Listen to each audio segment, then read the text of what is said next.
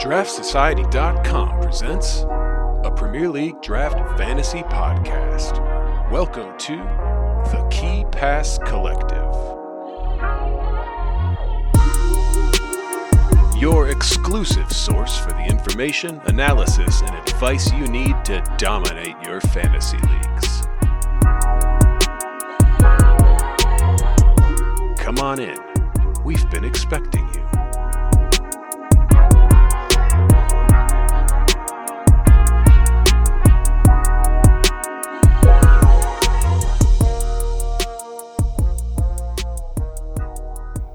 What is going on, draft heads? Welcome back to the Key Pass Collective.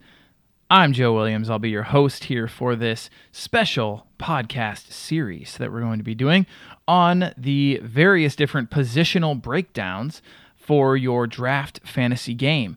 First, let's remind you the Key Pass Collective is the audio companion to the DraftSociety.com. We are a draft fantasy football podcast and site.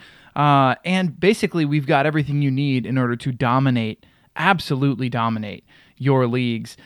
During the season, whether it is weekly player projections, whether it is a fixture difficulty tracker, whether it is trade advice, articles on sleepers, waiver wire pickups to get you fully ready to win that matchup, win that game week, we've got that. But preseason, right now, we are focusing on draft prep. We are focusing on getting you ready to have the absolute best draft that you possibly can. So what does this mean? We are making rankings, team previews, cheat sheets, predicted 11s, very, very in-depth analysis articles, talking through the various strategic elements of this draft game. Fixture difficulty tracker for the early series of in-season fixtures, so you can kind of prep yourself depending on if you want to maybe attack the season to really get a good start and then maybe trade off some players. There's a lot of strategy that goes into these things. Anyway, we've got it all there for you. Plus player projections. Articles are dropping daily on our draft kit. It is the largest draft kit that this game, the Draft Premier League game, has ever seen. So if you'd like full access to that, $15. $60 will get you full access to the draft kit and the Inner Circle membership for the entire season. So all of our exclusive, everything that we make, whether it is like the aforementioned trade advice, ghost point tracker, set piece taker trackers, all of it, you get all of that for the entire season. If you don't want to do that, there are some free things on there as well. Check out the draft kit. We've got some top 75 rankings and positional rankings completely for free, as well as a few articles on there that are free as well. Plus, we're free. Anytime you want on Twitter, hit us up, send us a little message, add us on Twitter, start a conversation on there. We're happy to jump in there and give you some advice on drafts or whatever it is. Happy to get on there and just chat this game that we all know and love. Okay. Let's talk about this pod series. So this is going to be a series of 3 episodes. And what we're going to be doing is breaking down, not all of, but many of the 22-23 season draft assets by position. So for each episode in this series, we want to make sure that you've got a handle on the elite assets of that sort of positional breakdown. We want to make sure that you're understanding how to kind of properly rank those really tricky sort of mid-draft assets. You know, whether it's the 4th round, the 6th round, the 8th round, those can be really tricky to try to figure out what the exact value of those players is. So our goal is to kind of help talk you through some of those assets, those mid-round guys that can be, like I said, kind of tricky to really put a value on. So we'll talk through some of those. And then finally, once we get to the late rounds in the draft, it's a lot of times it's a dart throw. So we're going to give you our favorite dart throws, if you will, and then make a case for why maybe they're not just a dart throw, why there's some sneaky value late in the draft with some of these sleepers or potentially hidden gems that we'll hope to point out to you. Finally, before we sign off, we're going to end with some players that we think maybe are being overvalued or overrated or overhyped, if you will. Bottom line is we think the ADP or the average draft position is too high for that particular player. And then we'll go ahead and sign off. We're going to try to keep these ones relatively short, and yeah, the format is going to be the same for all three. So whether it's defenders, midfielders, or forwards, you're going to hear a lot of the same things when the podcast begins, and then we'll attack it the same way. But obviously, the content therein should be valuable, should be gold. So yeah, we'll do top tier, we'll do mid tier, and then we'll do late round drafts. A reminder as you are listening, if you can, to pull up our rankings on thedraftsociety.com so you can follow along and see where we've got different guys ranked. We can try to explain it as much as we can, but it's helpful to have a visual on that. So if you do want to head over to the website, check it out. Aesthetically, we think it's pleasing, but regardless, there's some really good information on there. So pull up our rankings if you can and follow along because we'll be trying to hit these pretty quick. So we just want to make sure that people do have the ability to sort of know where we're at, what we're talking about, and follow along as we go through these. Without further ado, let's jump right into it. This is your forwards preview. All right. I am joined by Toddy and Gavin from the Draft Society. Head over and check out all the amazing things that they've written. But tonight, you're going to actually hear their voices. And we're going to run you through these forwards. Let's not even dilly-dally here. Let's jump right into it, lads. Okay, we've got premium assets. As far as forwards go, that's going to take you from about number 1 to arguably, and we could potentially argue this or not, number 26, and these are our old rankings, mind you. We did update them a couple of days ago, but I did take these from the original rankings that we released on the 14th of July. So these are going to take you. I'll read the premiums because they're quick and easy. Mohamed Salah, Son, Harry Kane, Diaz, Haaland, Nunez, Sterling, Jesus, Mahrez, Jota coming in at 26, and Jota, with the news of the injury, did fall a bit further in our recent update. So just some things to mention there. As far as those premium assets, which ones do you want to key in on? Todd, do you want to kick it off?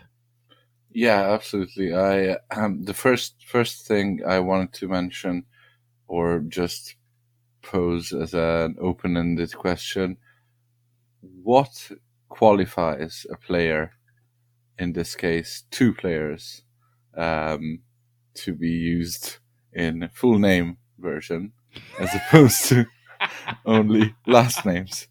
So Mo Salah and Harry Kane got the extended use of their names. Yep. Everyone else was just last names. It's one of those things. Just some names are better when you say them both. As a kid, people always called me Joe Williams. Like nobody just ever called me Joe. It was always Joe Williams. Like, is Joe Williams coming? It would be the full name every single time. Nice. So you are the Harry Kane. I must be of your high school. Exactly. Okay, so jokes aside, I wanted to highlight 2 players on this list. 3 now with Jota being halfway in, halfway out. Yeah. So I wanted to start with Darwin Nunez, who is currently in our updated consensus ranks ranked at 21, as opposed to the one that you read out where we had him 15. Mm-hmm. So you, Joe, have him at 13. Mm-hmm.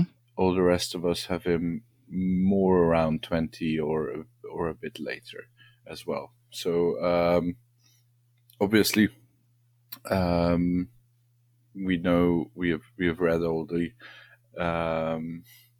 info. We have done all the research. We know he's a great player. He's 22.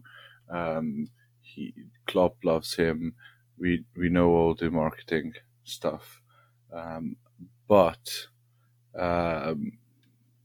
this we expected Klopp to have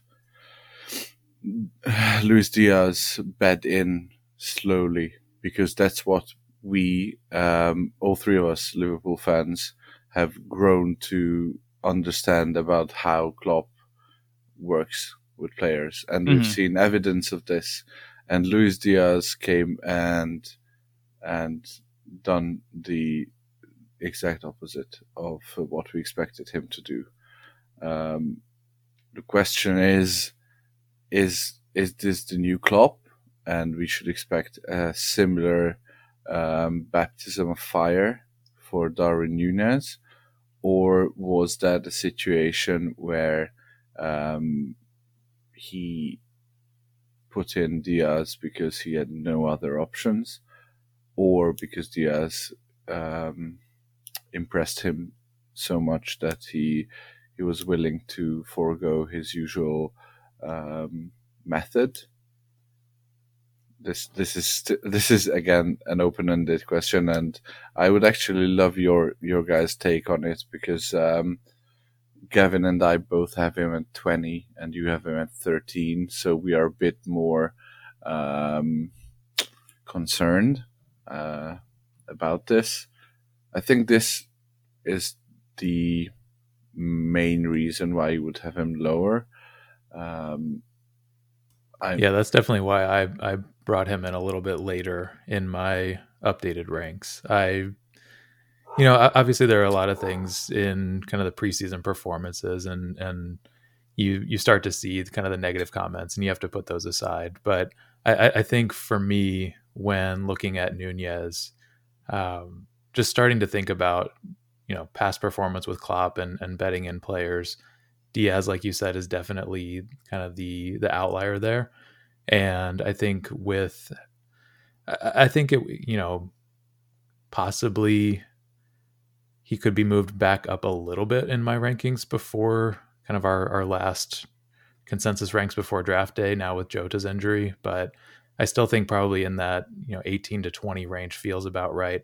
I do expect him to be rotated a little bit more, bedded in potentially a little bit slower, and brought along. I think, that's kind of where I'm at. I think he's definitely going to step into the role more over the course of the season, but a little bit more hesitant to take him early round 2, just based on kind of that past performance and managerial style from Klopp. Yeah, I think the reason he's a bit higher, and I was drafting yesterday night, and he went, I think, at 11. Yeah, it's ADP 13.3. Yeah, so he's close to being a first rounder on ADP and in actual drafts. And I think the main reason is most of us, the sort of old guard, even we remember the first season Salah came in, and I think he was a consensus. There was no consensus ranks back then, but he was a consensus second rounder, and he just blew everybody out of the water. Yeah. And I think there is a bit of FOMO that makes, and this is similar with Gabi Jesus as well. So these new players in new situations with potentially established starters around them. Obviously, Jesus we expect to start straight away, but these players, people just don't wanna lose out on them. So I think that's definitely the case with Darwin Núñez, but I see a lot more difficult early season because it's the Portuguese league to the Premier League is a huge step up, and I think there will be teething issues. So I'll take 20 seconds on this. Real quick, I will just say that I ranked him that way, and then like a day and a half later, he scored 4 goals. But then also, part of my thinking is the fact that Klopp has not done that betting in as much for players that the club is now paying a lot more money for. Like the betting in process seemed to be sort of one of maybe his older style or his previous style, when you're getting guys who were kind of like prospects and hopefully they were going to come good. I mean, Chelsea had already given up on Salah at that point. He was still a question mark. The guys we're bringing in now, they're not question marks anymore. VVD, Diaz, and of course Nunez. They're not question marks. I mean, these are proven guys who are superstars in the making. So that's part of it. Then the other part is this. For me, when you get into that second round, most of the midfielders there for me feel fairly similar. I mean, there's some upside to certain guys over others, but for the most part, I'm pretty happy if I get any of those midfielders kind of in that, like, I don't know, 12 to like 22 range. I'm pretty happy with almost any of those guys on my team. And so if you're offering me the chance to take like what could potentially be an absolutely elite forward before a midfielder that I might be able to get anyway, I'm going to take you up on that. So that's where I came from on it. More of a draft aspect, if you will. Yeah, I can see that happening. Just wanted to add to just finish up the Darwin Nunez talk. Just wanted to add Draft Lads season projections. He has him at 13.2 points per start, which puts him in the top 10-ish, top 15 for all the players, 4 points per start. But he has him projected to start 22 games. And that is where you lose out sort of with his valuation, is that if you don't see him starting more than 22, 25, then I don't think he's worth a first round pick. Okay. Well, I have him at 13, so. Yeah, that's not a first round pick then. Fair enough. Okay, and my other player I wanted to mention is Riyad Mahrez. We are pretty similar in valuation for him. He is at consensus rank 24, and everyone is ranking him between 20 and 29. I have him, and Joe, both of us, we have him lowest. Gavin, you have him at 24.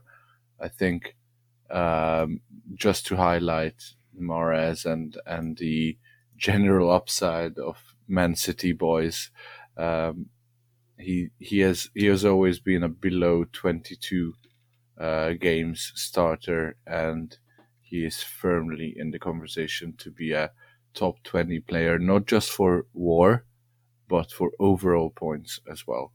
And that is crazy. He only started 15 games last season, and I think that is the outlier. So if someone is giving you Riyad Mahrez looks in round 3, then snap their hands off and get Riyad Mahrez in. So you're saying he's a value at his ADP of 29.9? Yes. Okay. Yes. I like that. Even I, once bitten, twice shy, would probably take him in the third round if he were to fall to me there. I can't see not doing it. Yep. Nice. Okay.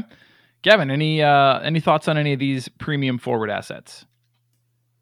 Yeah, I don't know if I'm going to be able to keep this up the whole way, the same that you are with your reference to Harry Kane, but he's one that I want to highlight. Yeah, I can't do it. So I'm going to just, you just call Kane. Drop the first name. Yeah, Go it's with fine. Kane. I have looked at our consensus ranks, and Kane has kind of consistently been in that 5th spot in terms of how we're approaching things. I think there's some variation in our rankings between Kane and Trent, between 4 and 5. But the more I'm looking at it and thinking about it and kind of reflecting on last season, the more I'm thinking Kane actually should be in that same conversation as Son and KDB and Salah. Oh, wow. So I went back and looked at the numbers, and if you remember, I'm sure you do, there was a lot of speculation that Kane was going to be moving to Manchester City last season, and kind of I must have missed all that. Yeah, kind of got wrapped up in all of the media hype and his brother's management of the conversation, all of that, and it really, really, I think, got to him, and he had his head turned, and he had a very poor start to the season by his standards. I looked, and over the first half of the season, he was level on points with Raul Jimenez. Wow. Which is pretty wild to think about. And then the second half of the season, so sorry, the first half of the season, he was forward number 17, about 240 fantasy points behind Salah at the first half of the season. Second half of the season, Kane was forward 1. He was up there with Son. Both of them were far and away better than any other forwards. And he made up, I think, almost 200 of those points on Salah by the end of the season. He only finished about 70 points behind. So heading into this season, I think you see the impact that Conte had. Spurs have strengthened. They have more depth now. I don't think they're title contenders, but I do think they have a lot more tools available to kind of push on multiple fronts. And I do think they will improve in terms of how they're playing in the Premier League this season, especially with having Richarlison to be able to kind of rotate and rest. Yeah. One of the things that we've seen with Kane is that he's always been started in pretty much every competition for Spurs, regardless, just because they don't have another option. Yeah. And I think now that they have some more attacking depth, it gives Conte the opportunity to pick and choose where Kane is going to be most effective. And I do think the Premier League is going to be the focus. So I see Kane actually maybe having a couple less starts this season, but I think the impact of that second half of the season is something that he can potentially sustain a lot longer. There are some concerns about the World Cup and Kane's injury history, and I think if anything is going to come about in terms of an injury, it is going to be because Southgate runs him into the ground at the World Cup. Yeah. But I don't hold too much stock in that. I think we've seen Kane kind of get through a whole season at full fitness, and looks to really be kicking on in preseason as well with his performances so far. So I'm actually considering moving him up in my rankings to maybe 2 or 3, which seems a little crazy, but I think that's where I'm at on Kane right now. Wow. Interesting. Okay. Yeah, and then the other player I wanted to highlight from this premium group is Raheem Sterling. So kind of similar to what Toddy was mentioning with Nunez and Mahrez. Sterling had, a lot fewer starts last season at City. And I think if you look back through his numbers and kind of compare to this most recent season, he's typically started 28 to 30 games in a season. And now, and sorry for my dogs in the background. All good. It happens. So I think with Sterling, he's going to be the focal point at Chelsea. Tuchel seems pretty adamant that he doesn't really have much in the way of other forwards to kind of challenge and build around. So I think everything is going to be built around Sterling being kind of the focal point of the attack. They may look to bring in one additional attacking signing this window, but I think right now defense is still their priority. And who knows how long it'll take to figure out whether Koundé is arriving or not. Still ongoing at this point. Rhys James is thinking not soon enough, but exactly.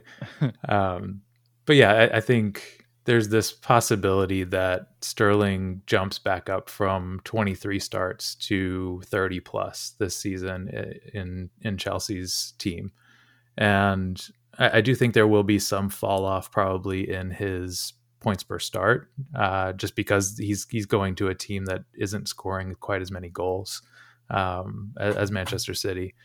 But again, I think with him being the focal point and having the opportunity to have so many more starts, I think he enters the conversation of a round one pick. It's really close for me. I'm thinking about I'm pick 11 in one of my leagues, and it's kind of that thing that you mentioned, Joe, of do I reach a little bit here and think about what's going to come back to me the next round, or does it make more sense to start with somebody like Robertson, or maybe Saka falls to 11? I'm not sure, but that's kind of one of those conversations that's kind of creeping in. Is like, is Sterling worthwhile as a round one, kind of end of round one pick, or does it make more sense to wait a little bit longer? So that's kind of where I'm at with both of those. I think both are potentially going to outperform their ADP. Okay, I like it. We'll have more conversations around draft picks and who to take where later, but that'll stray us away from this particular position that we're focusing on. So we'll leave those for another day. But I do think that's interesting that you bring up the fact that taking Sterling in that first round would still leave you with a lot of those, really good midfielders, that kind of crop that I was talking about, / Right. Robertson for that second round. That's something to think about for sure. Okay. Any other discussions quickly on premium assets, quote unquote premium assets? Well, the only one I wanted to mention, and it's on the precipice of being a premium or for the next group, but I'll still mention is his Jota, who currently has a hamstring injury. Yeah. And has fallen to round 4 in my draft that I did last night, and I actually took him in round 4 because I still have him as, like, I know these preseason injuries are a real sort of red flag, so to say, but he currently has a hamstring injury, and there's still more than 2 weeks, or at least when we got the info that he had a hamstring injury, there were still almost 3 weeks to go until the start of the season. People or players that we have covered or watched recover from possibly similar hamstring injuries to start the next game after they go off the field. So I would still say that even if Jota misses the first few weeks of the season, he's still amazing value at round 4. Absolutely. Yeah. And I told you that yesterday when I saw that draft board. That's highway robbery for me. You took him 3 picks before somebody took Ronaldo. Like, absolutely. Yeah, exactly. For sure. Okay. Well, let's talk mid tiers then, because Jota's probably in that conversation now, but we'll leave him in the aforementioned group just because we're all Liverpool fans anyway, so it's fine. So mid tier players. We're looking at consensus rank, and this is the previous batch. We can get you the new ones here in just a second, but it goes from Ivan Toney essentially down to what I would consider somewhere around the Sinistera sort of time in the draft, which is 73-ish, right in the 70s, right in there. And that does include, players like your Rashfords, Richarlisons, Kai Havertz, Zaha, Antonio. It's that whole kind of crop of players that we all kind of have trouble really putting a value on. And when it comes down to it in that 5th, 6th round, who are you taking over someone else? So these get a little bit tricky, a little bit hairy, as I previously mentioned. And this is where I think people need a little bit of guidance just in terms of maybe guys we're high on or ones to avoid. So Gavin, why don't we start with you on this one? What are your who are your players you want to key in on for the mid tiers? Sure. I think kind of the opposite of what I did with premium assets. I've got 2 guys that I want to point out as maybe more cautionary or being a little bit more cautious with your approach for them.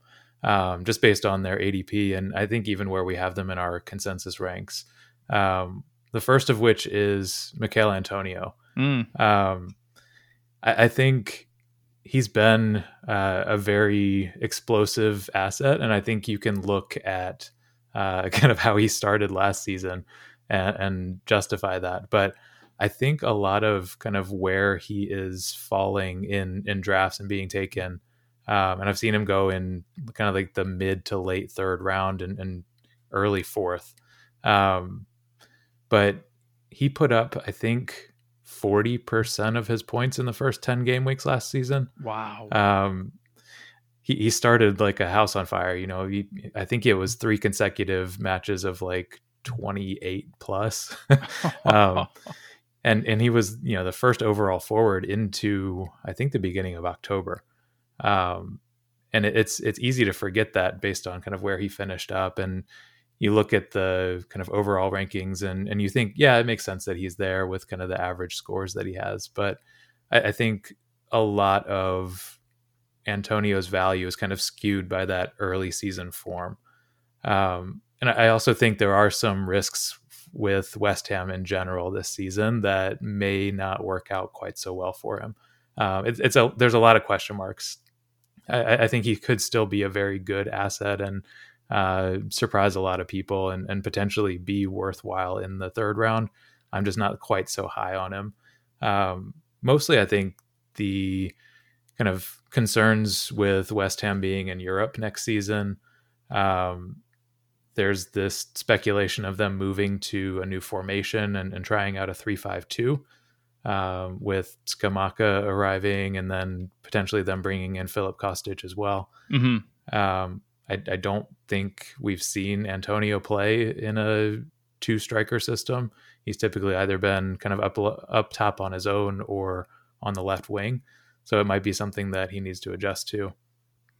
And then Antonio, sorry, real quick. Antonio, ADP of 43.4 right now. So maybe the community is a little bit savvier than we're giving them credit for here. 43.4 is not bad. Well, that's the 4th round, isn't it?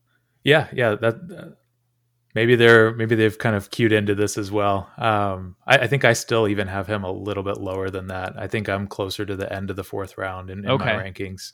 Yeah, because Kai and Ali are both below him. And I think I might take them both before him if it were me. Yeah, I definitely take Watkins before him. Kai and Antonio are very close for me. Okay. Especially with Tuchel's recent comments about not being happy with his attackers. How could you? Yeah. I mean, yeah, he basically said, like, how do you expect me to make changes if I've got the same players? So not super high on Havertz this season. But yeah, and then I think the other thing that has been a concern in the past, and I'm worried about a little bit again, is the fitness issues. I'm wondering if Antonio staying fit for a whole season when it was an anomaly. Hard to say, but you always have to kind of factor in those previous injuries, and I think last season was the most starts he had gotten in a Premier League season ever. Yeah, I tend to agree with you there. Yeah. So yeah, about the anomaly. Yeah, I think end of round 4 I think is probably value. Could obviously outperform that, but that's kind of generally where I'm thinking for Antonio. And then the other player I wanted to highlight was Callum Wilson. And I think he is one of the trickiest forwards for me to rank.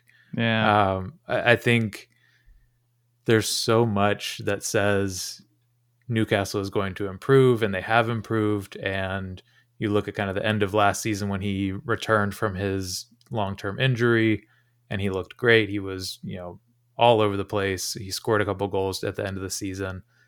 But he missed a lot of time with that Achilles injury. And he's been a pretty injury-prone player throughout his career. I don't know if that comes back to haunt Newcastle, especially if they don't strengthen it forward, with Chris Wood kind of being the only backup option that they have as a forward now. But that also kind of reinforces their need to strengthen in the transfer market. And there have been some rumors of Newcastle now jumping into the race for Broja and a couple of other strikers that I've seen kind of over the course of the summer that kind of suggests that maybe Wilson isn't being trusted to be the long-term option there at Newcastle. So I think if we're looking at somebody in round 5, that's a tricky proposition where, maybe Newcastle don't bring in somebody this window, but they do kind of go for that marquee signing in January, maybe. It's kind of reminds me a little bit of Adama last season, where I'm excited about him, but I also am a little worried about his injury record, and then also the potential that he is replaced in the lineup. That's such a tough spot in the draft. Like with Wilson there, you're finding him around guys like Mitrovic, and I mean, if you're still in need of a forward at that point, you're looking at Mitrovic, you're looking at Jimenez, you're looking at maybe Richarlison if he falls to you there, or I mean, so many question marks. Brennan Johnson, this is a really interesting. It's a tricky spot in the draft, and and you don't want. I mean, you're still in the sub 10 picks, so you don't want to waste that pick. Certainly, that's a hard one for sure. Yep, I think I agree with Gavin here, and he went in the aforementioned draft. He went round 6, which is more to his sort of speed, I think. When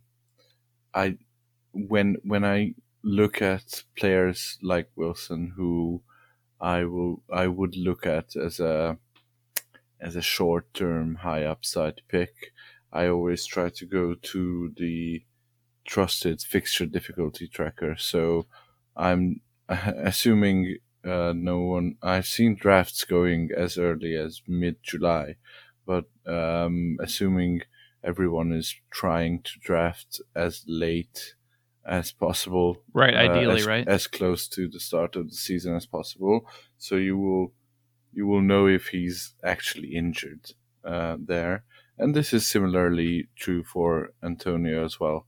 And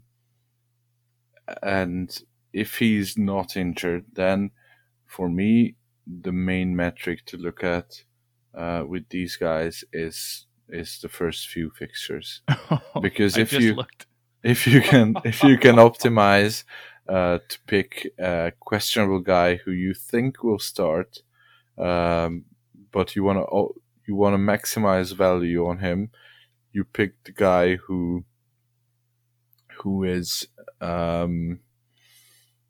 starting out hot.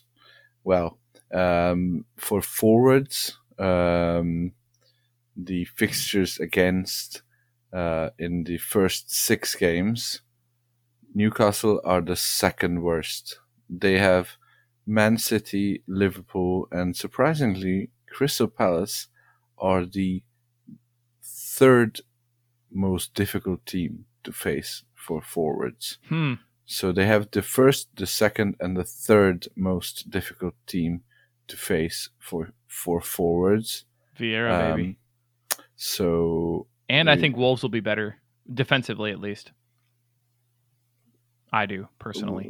Well, let's go back to the defenders pod, or maybe the deep cut unrecorded goalkeepers pod on that one, whether Wolves will be better defensively, but obviously Forest on game week 1, a newly promoted side, is always a gamble, and Brighton as well, surprisingly among the top 5 for most difficult places or most difficult teams for forwards to face. Yeah. West Ham, incidentally, 4th worst on the same list, facing Chelsea, City, Brighton, Spurs in the first 6 games. Oh, and that's So- in reference to the Antonio discussion. Yeah. So I'm fully on board with Gavin's asterisks behind Nice. these players. Okay, I like it. I always love when we can come back to something that is like tangible, that coincidentally is found on our site. Gavin, anything else to add on either of those guys? No, just glad that the stats back up my musings. Nice. Love it.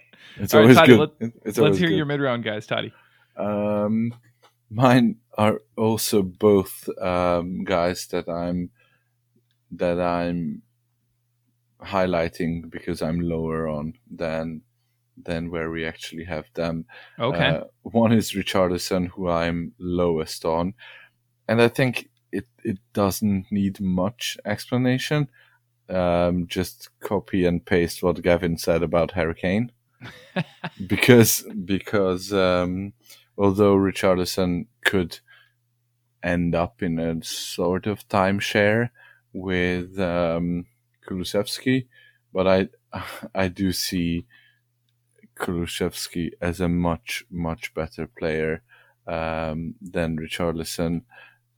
So I think there's a set front three at Spurs, and Richarlison is there to help with rotation and to help with potential injuries. But as we're not explicitly planning for or looking at injuries, and neither Son nor Kane nor Kulusevski are particularly injury prone, I find it difficult to even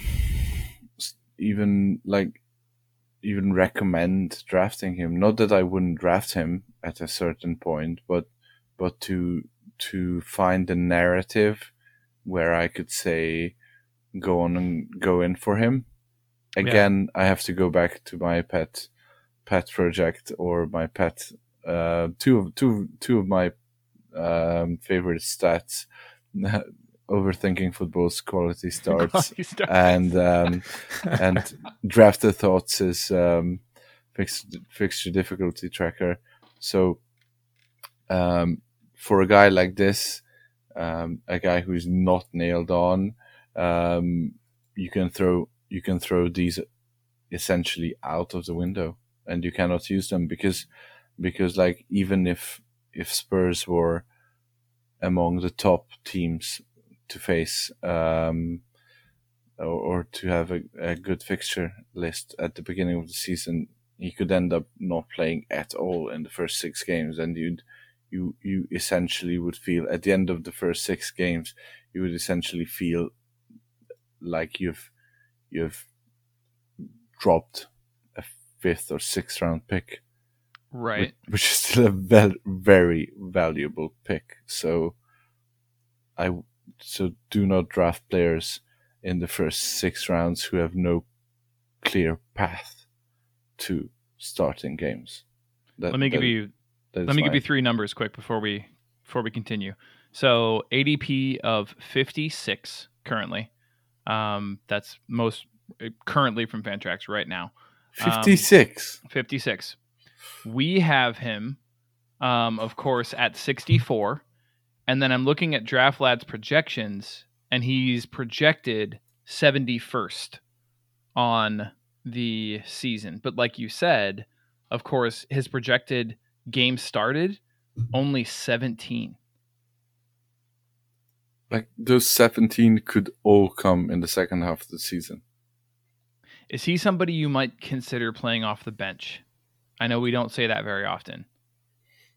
I think for that to happen, you'd need to get a feel for how Conte uses the 5 subs. Yeah. Before that, like on draft day, I cannot have that be a decisive factor in his case. Especially at ADP 56. Yeah, it's way too high. I've got I think our do not draft list is coming out in the next day or so, and Richarlison is my pick for do not draft. Nice. I cannot believe he is ADP 56. I don't see it. And if you're interested in my rationale, just go to the article because I've spent a decent chunk of time writing that out. But it's basically exactly what Toddy is saying. The playtime concerns and just a round 5 pick is not what I want to use on a rotation piece. He's ahead of a player you may remember going in the second round last season, Dominic Calvert-Lewin. Richarlison's going before DCL. Like, looking at my own rankings, the most damning is that I have, these are the players I have before him: Patrick Bamford, Raul Jimenez, Okay, yeah. and Che Adams. Wow, Che Adams currently with an ADP of 113.4. I have all of those players above Richarlison as well. Yep. And I actually think I'm lowest on him now by 1 in our updated consensus rankings. I'm right there with you, Toddy. Wow. Yep. You have or not mistakenly, but by chance invited the anti-Richarlison club to analyze on the podcast. So, oh man, you'll get angry Spurs fan letters. I'm third highest on him. I mean, I guess I'm third highest on him at almost 60. Genie has him at 47, so I'd be curious to hear his rationale there. But it might be something along the lines of how I feel about Jota, where he's almost going to be spelling anyone in that front 3, and so that could actually spell kind of more starts for him than maybe we're giving him credit for, because people need to rest. So it's if he's in for Kulusevski 1 week, he might be in for Kane the next week, and we know he can play along the top pretty much anywhere because he had to because of injuries previously. So I'm with you guys. I'm probably not going to end up with him on an 8 teams, but I do see maybe an argument that he'll get more starts than 17. I agree with that, but if you look at past seasons, I think his lowest number of starts has been like 31. Wow. So it's a big drop off in my opinion in terms of how many games he's going to get.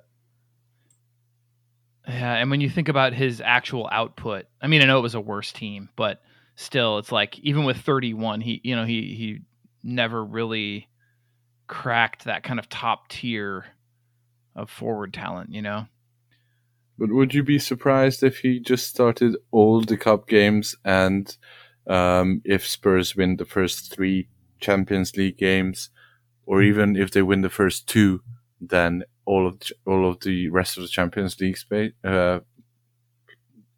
games? Not at all. And that would be like a week or a game a week for him. Yeah, not at all. So. And I think he'll play every week. And here's the problem, Toddy. If you look at the Do Not Draft list or the Do Not Draft article that's coming out, I also have chosen a Spurs player on there. It's a different one, but I mentioned, and I looked it up on, I think some Twitter source or something, but I verified it just to make sure. But Conte utilized 5 subs, something like almost 80% of the time when he was allowed them in that kind of Project Restart season in Italy.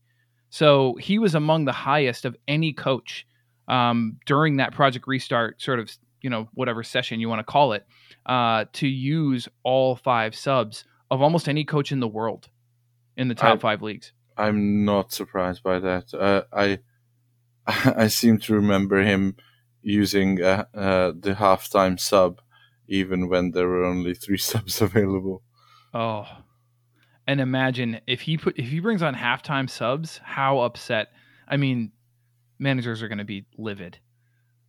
I think we'll see more halftime subs this season than ever before. Yeah, but yeah, you don't want your first 5 round picks halftime subbed. I'm having flashbacks to Harrison. Oh, yeah, Lord. Exactly. Okay, put a bow on the Brazilian. Yep, and probably Spurs before we get shut down. Um, and my other pick is Marcus Rashford, and he is creeping up draft boards. I will give you that, but I would still exercise caution. I think currently our main source for United speculation in our draft society group chats is Genie. Yes. And he is adamant that Bruno, Ericsson, Sancho, Ronaldo, and Rashford will all be in the starting 11 most of the time, and I just cannot for the life of me see it happening. Starting with 5 attacking players, most of who are explicitly known for not doing enough defending. So I'm concerned how that attack will work, like at all, and whether Rashford can gain back his form from 3 seasons ago. Was it? Yeah, 2 seasons ago that made him second round pick. Yeah, he's made his way up to 61 currently. Let's see. Where did he go in your draft that you just had? He was in the 4th. So Yeah. considerably higher than 61. Yeah. He was like Martial, Ronaldo, and Rashford were gone by the 5th round, which is just. See, I was actually gonna bring up Martial once we finish talking about Rashford, because I saw that on your draft board that you shared with me again, and he went in the beginning of the 5th. Yes. The beginning of the 5th, before aforementioned Mikel Antonio, before just any, like, before Joel Matip, before Trossard, before just guys that are going to start like literally every single week. Yep. Rashford went before Diogo Jota. Yeah, that you must have been overjoyed to see. I'm sure you, at that point in the draft, you thought for sure Jota was going. Yes, and I was and I wasn't looking at Rashford to pick if Jota had gone. And I get it. This is a time when there will be vastly different narratives for looking at United assets. Some, like me, will be hesitant to buy in to the revolution of Ten Hag and buy in to just everything miraculously working. Some will say that finally the right manager is there to get these. Otherwise, I agree with very talented players to play well and to function well. I can see that happening, but I still think that club at this time and for the last few years has been broken, and changing managers is just not gonna make it work. Yeah. I mean, you can see, and I don't want to go down changing up our anti-Spurs agenda into an anti-United agenda, but you can see from the signings they have made, like they've signed a left back to a position that they had 2 pretty decent left backs in. Mm-hmm. They have signed an attacking midfielder where they arguably have the only player they have on their roster who can be considered world class. And the players that they are linked with, none of them are defensive midfielders who, like everyone, Man United fans including, have been crying out for. Yeah. So does that not suggest that there is something inherent, or not inherently, but something in the big picture stuff that is broken, and it will probably not be changed by changing managers? Okay. I mean, I'm a little bit higher on him, I think, than that. Like, and just we can kind of put a bow on him as well. But at 61, we're in that aforementioned kind of weird zone where forwards start to get a little bit tricky and the valuation becomes very varied. And so when you look at Rashford versus the next forward in ADP is Callum Wilson, the aforementioned. So Gavin, who would you prefer? Yeah, it's a good question. I'm glad you asked that because I thought about it earlier, and I was actually going through and kind of updating my own rankings, and I'm pretty sure I'm going to take I'm going to move Rashford up above Callum Wilson. Yeah. So I like at 61, it's not bad, right? The problem is, Toddy, that he went in the 4th round yesterday in your draft. Yeah, and I think he will creep up in ADP as well. Yeah. As we go closer to the season. Okay. I'm glad we touched on Martial too, because I was going to ask you guys about him. Gavin, we sort of blabbered on for a while over those guys. Is there anything you wanted to add on any of those United assets? I'm maybe a little bit hotter on them than Toddy, but on Martial, not. No, and maybe we can touch on that a little bit later. Oh, okay, got it. Sorry, but yeah, I haven't looked forward to the document. All good. But no, I think Sancho and Rashford, I'm feeling pretty good about. Okay, I like it. I'm liking Sancho too, low key. Don't tell anyone in my draft that starts at 7 a.m. tomorrow. Okay, let's talk late rounders, sleepers, or hidden gems. So these are guys from anywhere from Che Adams all the way down to Kelechi Iheanacho, or let's look at our most updated set of rankings. These would be guys from, again, Che Adams at 77, all the way down to Jaden Anthony at 132. In this group is going to be Julian Alvarez, quandaries like Adama Traore, Brennan Johnson, guys like Danny Welbeck. So there's a lot here. There's a lot to think about. And there are definitely some weird, really confounding names here that managers are going to be sifting through on draft day. And sometimes, having a minute and a half to try to make their decision. So let's talk these late round assets. Toddy, which ones did you want to bring up either in a positive or a negative light? So I want to bring up 3 guys very quickly. Both for positive and negative reasons.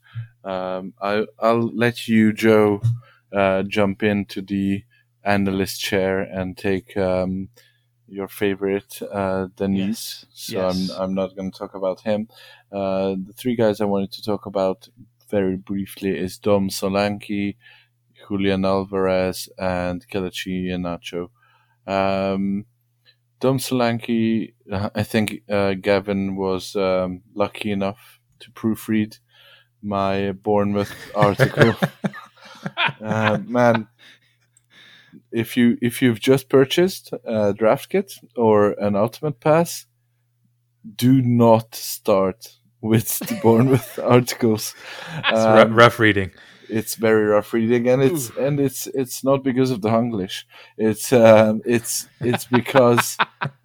because Bournemouth are a combination of very, very difficult fixtures, very, very minimal new signings, and not being very good in the first place. And this trifecta is just horrid. I think I am currently ranking Solanke just because I had less time to finish up the end of the ranks, but I will explicitly pay attention to not having him in my top 150 by the time Thursday comes around. I just cannot, in good faith, recommend drafting him at all. There will be, I will tell you, there will be times when he will be worth considering for sleepers or waivers, but to draft, no way. Wow. Yeah, so They're starting Villa, City, Arsenal, Liverpool. That's their first four. Yeah. Like, even if he scored against Villa, you would still drop him for the next 3 games. Okay, so the other two both fit the bill of high upside punts for me, and I will tell you why. Julian Alvarez, he is, although I ranked him obviously a bit higher, but he is one of those classic 14th, 15th, 16th round pick for me, who you pick up and just hope somehow gets close to the first team, because I think his upside will be huge. I think he, doing a bit of research, he is much more of a player capable of playing a similar shadow striker, false 90 role that Pep thinks he invented in the last 2 years. So I then obviously Erling Haaland. So if for some reason Pep wants to change systems during a game or wants to start out in a different system, then he will be a good player to plug in. He was very prolific in Argentina, which is probably needs an asterisk and brackets as well, but it's worth noting. Yeah. And going back to the fixture difficulty tracker, they're starting West Ham, Bournemouth, Newcastle, Crystal Palace, Nottingham Forest. That's their first 5. And don't forget, there are City stands out there who, if they see him starting a match or starting 1 or 2, you'll be able to trade for a pretty decent profit. Especially if their player is the one missing out. Exactly. Yep, precisely. So you're cashing in on someone else's desperation. That's classic capitalism. Yep. Good old fashioned capitalism. And the last one I wanted to mention is Kelechi Iheanacho, and also this also relates back to the extensive research we all do when we are tasked with writing team previews. I've done the Leicester research, and as I knew this before, because I kind of like Leicester as a team and most of their players,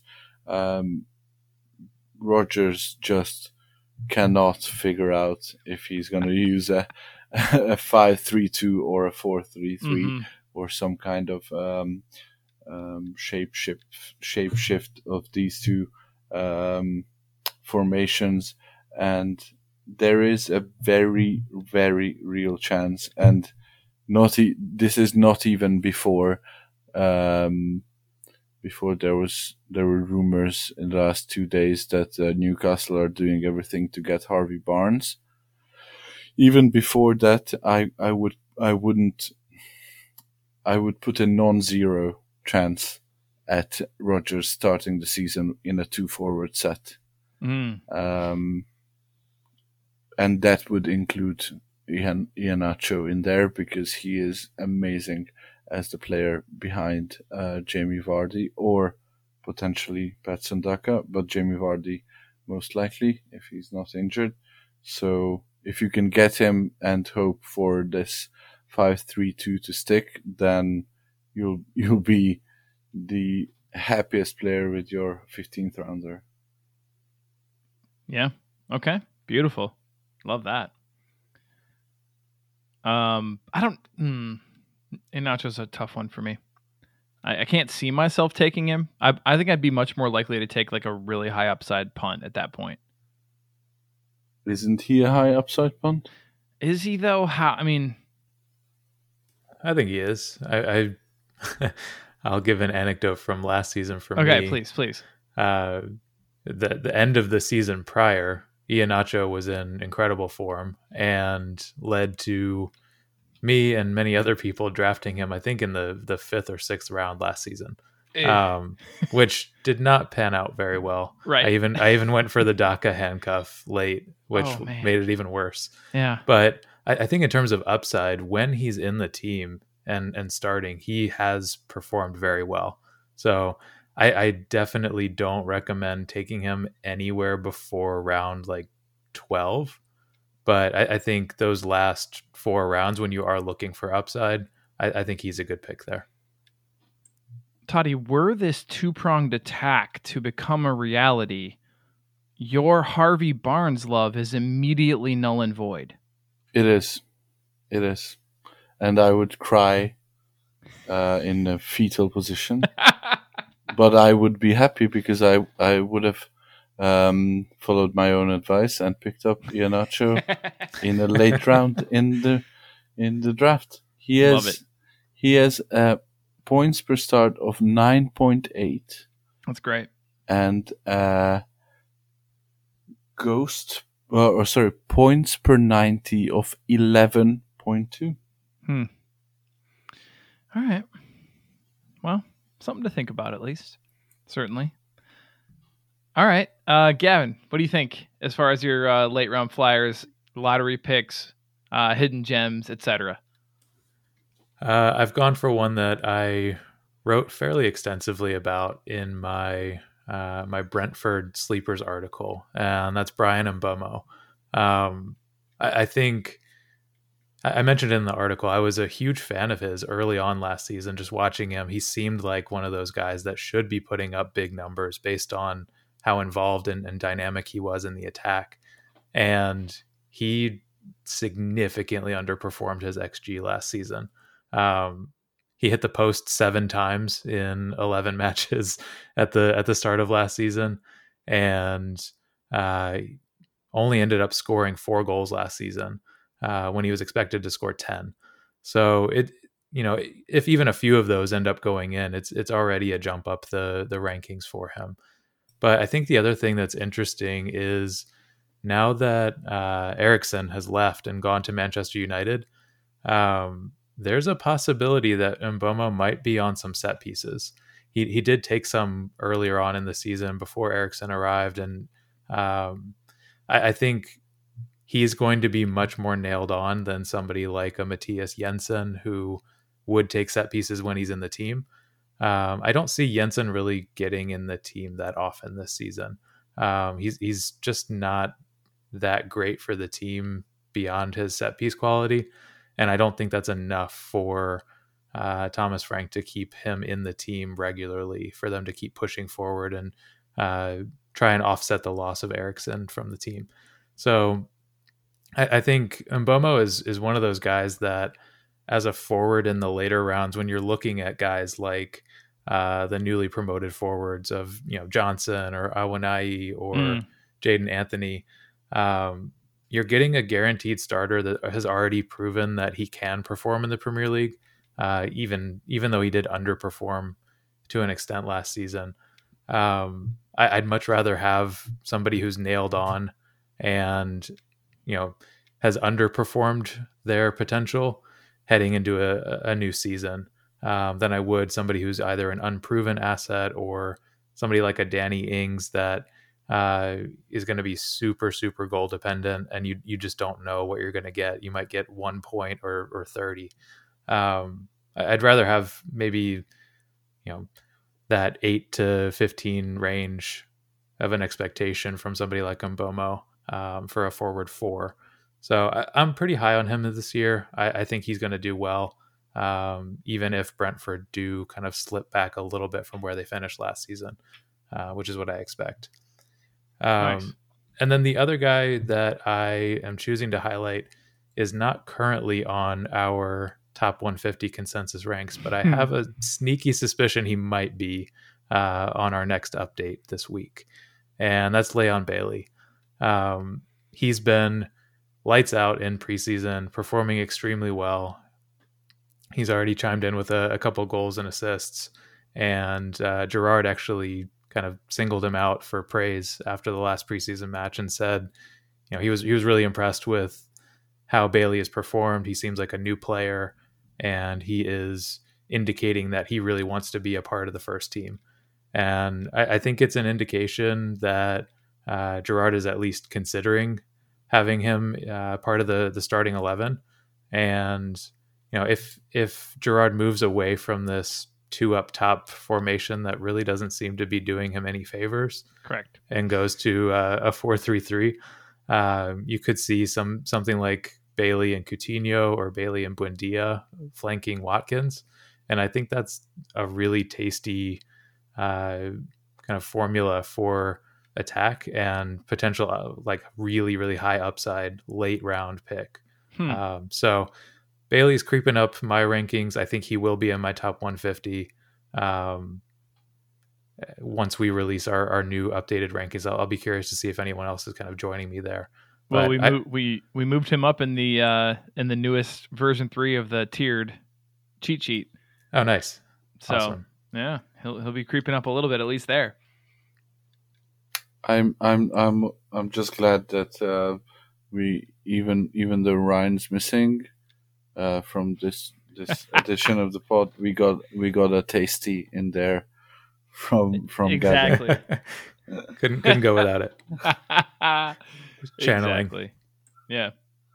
I like it. I mean, I don't know how convinced I am that he's going to start even, I don't know, X number of 20 matches, but like he might be one of those players that's worthwhile to hold, even if he's not starting every match, just for the ones that he does, if that makes sense.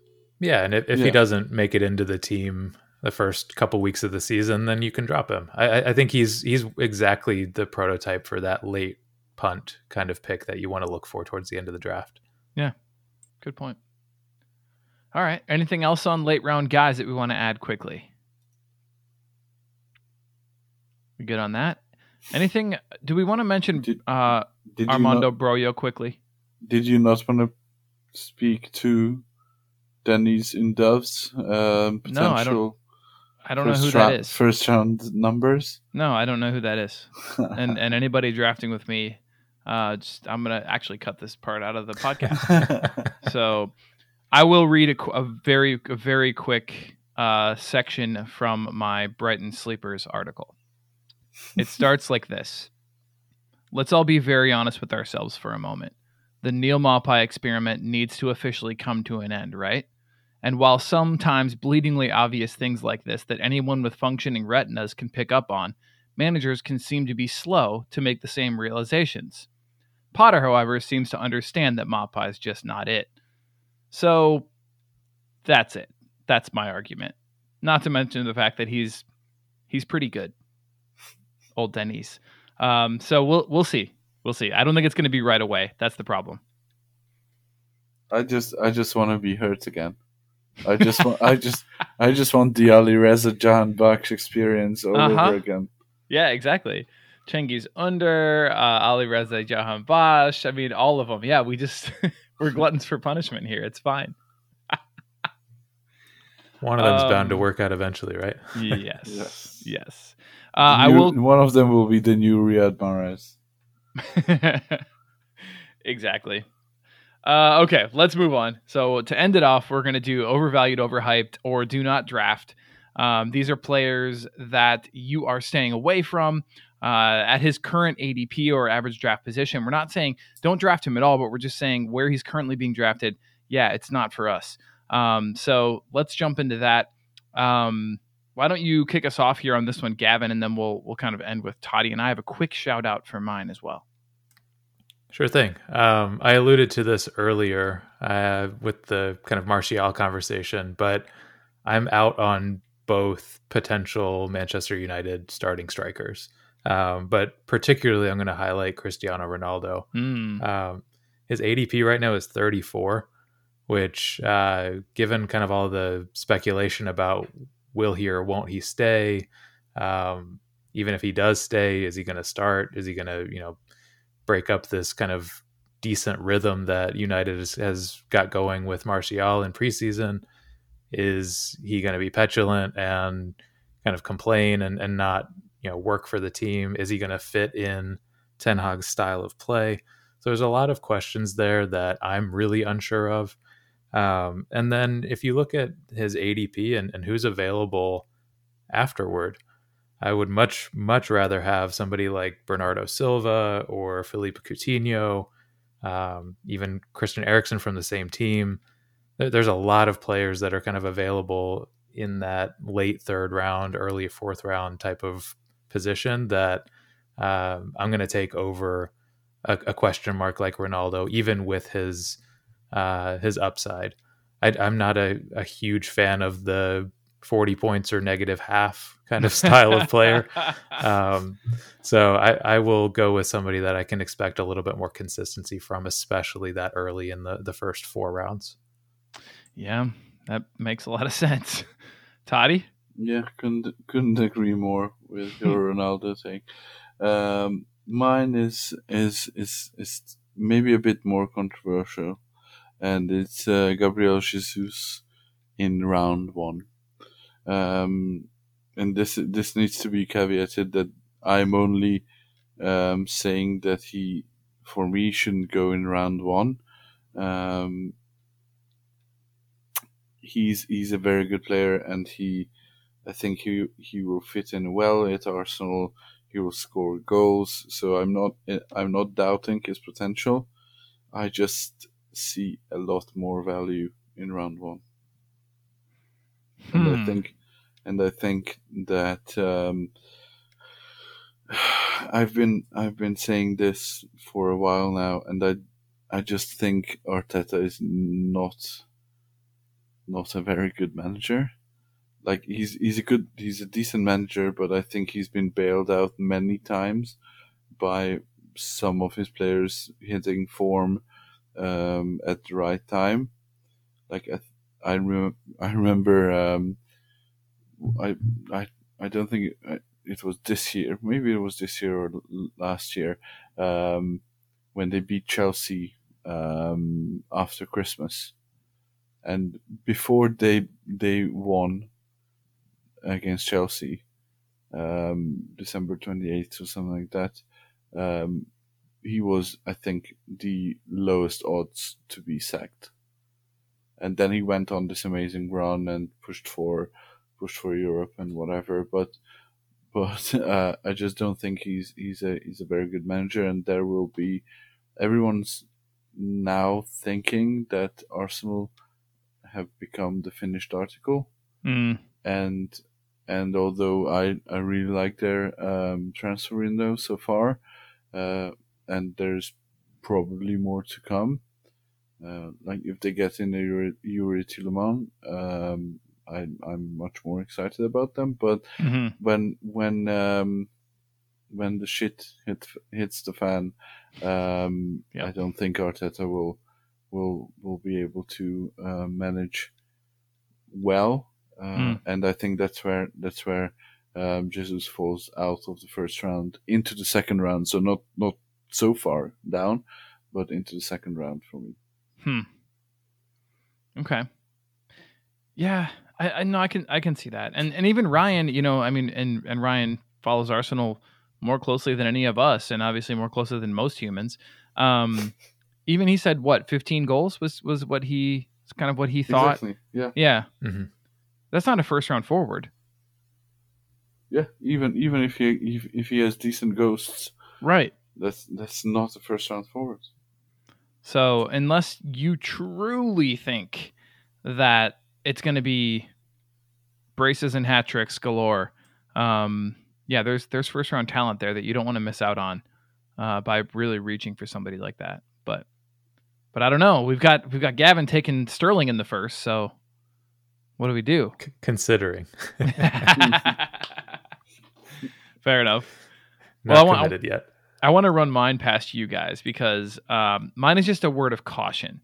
This is not a player who's bad or who I'm not drafting at all.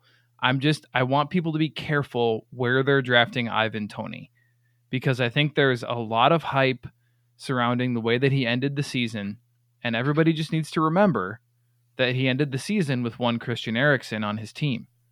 And if you sort in Fantrax, and if you play on a different platform, hopefully they allow you to do this sort of thing.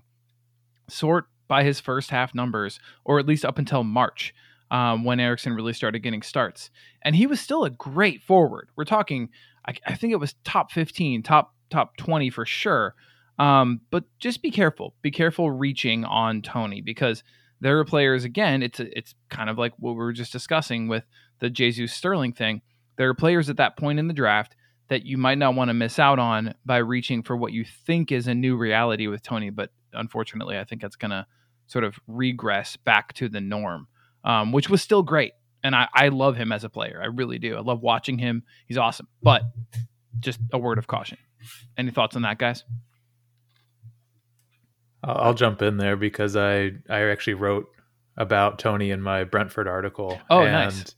Yeah, it's true that he did kind of improve in his points per start in the second half of the season, particularly when Eriksen was in the team. But if you do look at the first half numbers, he was actually, I think, sixth highest forward before Eriksen. Was he? Nice. Yeah. So, he did improve the points per start, but in terms of like before Eriksen and after Eriksen, I think it was very similar. I think he was sixth best before and maybe eighth best after. Obviously, you have other forwards kind of coming in and around there that may skew those numbers a little bit. Obviously, the form of Kane and Son the second half of the season push him down a little bit. But I still think that I agree with you. I think he is somebody that I've seen going at the turn from round 2 to round 3, and I think that's too early. I think he's maybe a mid round 3 kind of guy at best. I think there's just a little bit of regression, like I mentioned earlier for Brentford. I don't see them finishing like 11th place this season. I think it's going to be closer in those like 14, 15 type of range. And I think he'll still be the focal point of their attack. He's still going to be one of the guys that puts up the ghost points and kind of dominates a lot of statistics. But I do think there probably will be some regression rather than pushing on, especially with Eriksen gone. Cool. So okay. would you? I agree. I cannot add anything more to this, but just a question mark. So I agree with your valuation of Ivan Toney, as in the sort of round 2, round 3 type of guy. But I'll throw a few guys we have talked about today at you to value. So would you rather Ivan Toney or Pedro Neto? Toney. Gavin? Oh, that's close. I think Toney just for number of starts. Okay, and what about Diogo Jota with these two? It's Toney now with the injury. 3 games missed. Yeah, it's Toney. But honestly, probably prior, I think I would have said Jota, but it's very close. Yeah, I think before the injury, definitely Jota. Now, probably coin flip. But again, probably leaning Toney, but just barely. Okay, and last one, Ollie Watkins.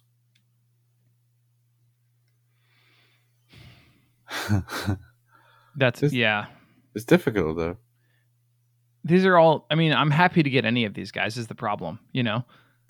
But if you had the choice of all of these, right? Yeah, I think I'm still on Tony, but again, very, very close. I think in our most recent rankings, I have Tony at 30 and Watkins at 32. So right in the same range. I'd be happy to have either. I might go Tony too, just because of something that I know about him that not everybody does. The guy gets insane aerials, like a ridiculous number of aerials, and that's points. So I like that. You like points? Let me read you because the reason that this resonates with me, Gavin, and I think I read your article, but I was probably doing something else. I'm sorry. We had enough other stuff going on in other articles to write. I don't blame you. Go back and give it a read, though. I shall. I wrote about Tony and my 5 players whose draft fantasy EPL prospects have worsened. And that article included guys like Nketiah and Richarlison, who we've already talked about at length. But for Tony, it basically talks about his time with Eriksen and how amazing it was. And then it says, after that, basically, this is fairly concerning considering he played 2 times as many games without Eriksen than with him. Take heed, though, that these numbers still placed him just inside the top 25 overall point scorers during that time frame. So we're looking at, in his 22 games played prior to March 5th, 10.3 points per game, 6 goals, 2 assists, 25 key passes, 20 shots on target, 17 successful dribbles.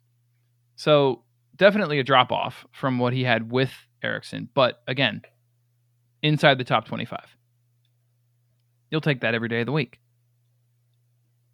Yeah, for sure. Yeah. Just again, being careful not to reach. That's my whole point. All right, cool. And that will wrap it up for this particular episode. Thank you for tuning in to this positional discussion series. We really do appreciate it. I say it all the time.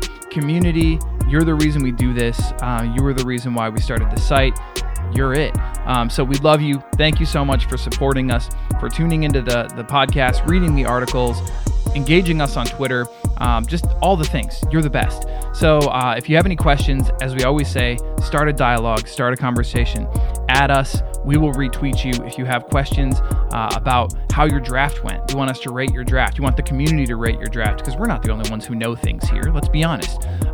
Go ahead and tag us. We will gladly retweet that.